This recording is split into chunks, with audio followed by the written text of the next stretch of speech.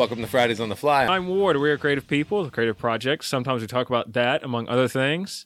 Be forewarned, sometimes content or language may be inappropriate for children. Hello, how are you doing? It is another episode. I couldn't tell you which number, but you know what? It's probably a high number. So what's been going on? It is, as you might have guessed, just me this episode. And I'm still working on this Blazor project. You know, my goal is to get it running. I'd really prefer to leave my garage running. I've had my doubts. This week especially has been, one thing after another. I bought a new fuel pump. I replaced spark plugs, plug wires, fuel filter, pulled the gas tank, emptied that, new fuel pump. Yeah, everything. I've poured Marvel Mystery Oil into the cylinder heads, in the cylinders, trying to do everything, making sure it turns over. And so this week, I put the fuel pump in, put the tank back in, I go to crank it, and nothing at all. And I had a used battery that I charged up, said it was fully charged, and I put the multimeter on it. It didn't quite have a full charge. It was like just under, and then my guess is when you crank it, it just doesn't have the cold cranking amp, so I crank it. So I got a known good battery, turned the key, and it's almost like the battery was dead. Like when you turn the keys, like the battery was dead because the interior light will go out. And I'm thinking, okay, it's a ground. So cleaned up every single ground on the vehicle I could find, and I kept finding more and kept cleaning those up. And then I turn the key. I don't hear the fuel pump prime, which is concerning. But then I go ahead and I turn the key anyway, see what happens. And starter turns over. I'd even bench tested the starter, like before all the battery stuff. Bench tested the starter, so I knew that was good. So that's why I was guessing, it was a battery issue. That was before I saw the dome light kind of dimming, like it was a bad battery. So I figured it was a bad ground. Pull the fuel tank. I've pulled this fuel tank out many a times. And I'm turning the key, I hear nothing from the fuel pump. I'm looking at it, nothing's happening. And the fuel pump has two wires, a black and a red. Now, if you do anything electrical, you assume red is hot, black is ground. That's what I would assume. Nothing's happening. And I knew I had tested this before. I'd bench tested just to make sure it worked. So I went back to one of my videos I'd made on it. And dang, if I had not, I'd put red to positive, black to ground, nothing happened. So I switched the wires and things started whirring. So I'm like, okay, this makes no sense why these wires are backwards, but apparently they are. Flipped them, bench tested again, fuel pump all of a sudden whirs. It makes noise. And I put the gas tank back in and nothing happens. Pull the gas tank yet again. And I just want to bench test it. I put the fuel pump in a container of gasoline and give it power. And you see like two bubbles, two bubbles rise to the top of this container, but it just seems like it should be doing more. Like you hear it whir, it sounds right, but it's not pumping gas, and you feel like it should be doing something. And it makes me wonder, like, why in this thing, what I would call backwards? Like, is it pumping backwards? Can it pump backwards? I don't think so. Who knows what's going on? It's one thing after another, and I'm really thinking at this point, it's the fuel pump. I don't know what it is. I made sure that we're getting power all the way to the fuel pump, throughout all this. All the stuff kind of runs together. But it seems like it's a fuel pump, and I'm just going to get another fuel pump. Despite this one being a brand new fuel pump, we are going to get another fuel pump and figure out what is happening there. Because I feel like every day, I'm like, all right, today might be the day this thing actually runs. And of course, it's not, and it hasn't. And I've already got a project after this one that I want to get started on, because new projects are just always more fun than old projects. But this Blazor, it's getting frustrating. Somebody asked me, how's this project been? And I said, well, if this thing actually runs again, it's been a really fun project. If it doesn't run again, this project stinks. That's kind of where it's at. Well, I haven't been frustrated by the Blazor. I've been watching some TV, some movies. I did watch on Netflix that 90s show. I had seen a couple episodes of that 70s show. I was not an ardent fan. I had not seen a lot of episodes, but I've seen enough to know a little bit about it. And I don't know. That 90s show, it's okay. It feels like it's trying to copy the style of that 70s show a bit too much. I don't think you really need to. I just wish it would do something a little more interesting.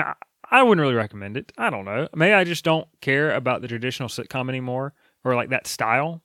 But this, and then too, being that 90s show, I'm a kid of the 90s, I really was expecting more of an homage to the 90s. And this, there's certainly reference to the 90s, but it just doesn't feel as steeped in the 90s as, say, that 70s show did, or like even Stranger Things, how that was steeped in the 80s.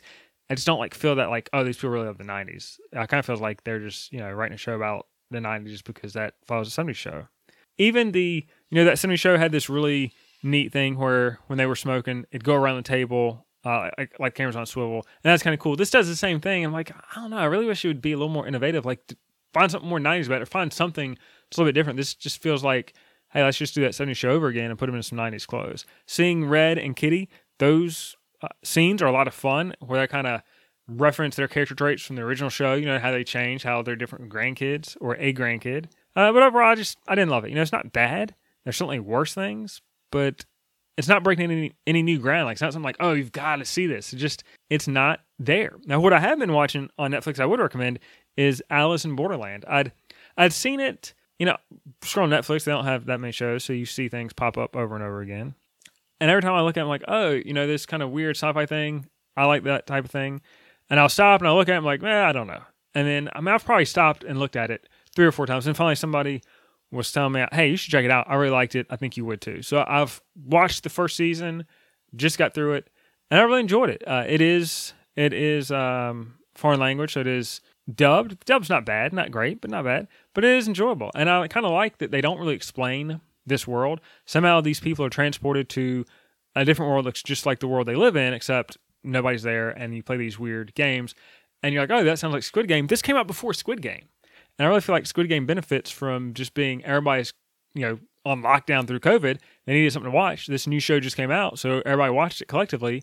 And, you know, I mean, good for that show. But I really like this a little bit more. The games seem a little bit more in depth. You know, like some of the games are very much about manipulation, emotionally, physically, you know, whatever. But Alice in Borderland, that is a pretty cool little show. I have watched quite a few movies. You know, it's been so long since I've seen some movies that I've gone back and like, oh, I'm going to check this movie out again. Like Final Destination. I checked that. Yeah, I saw that who knows when.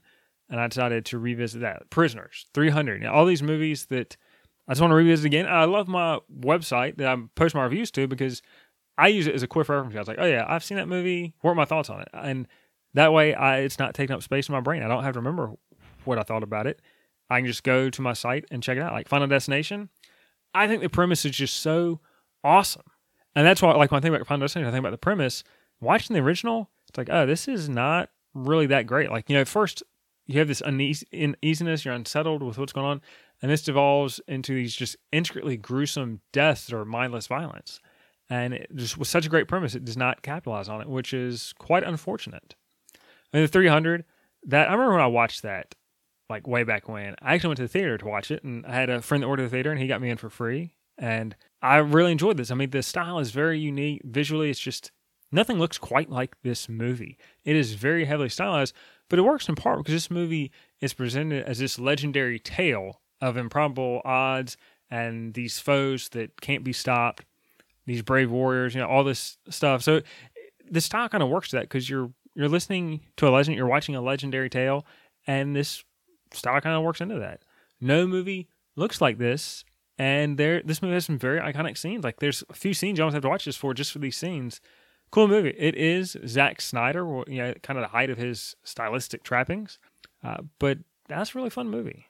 And man, this is going to be a short episode, but that's really all that's going on. I've been, you know, trying to figure out this puzzle, and watch some movies because, you know, I just, things with the Blazer, like, I put the Blazer in timeout for a while because I was mad at it, and I just, when something goes wrong, I'm like, all right, I think it's this. I'm going to take a step back. I'm going to think about it. I'm going to consider my different options.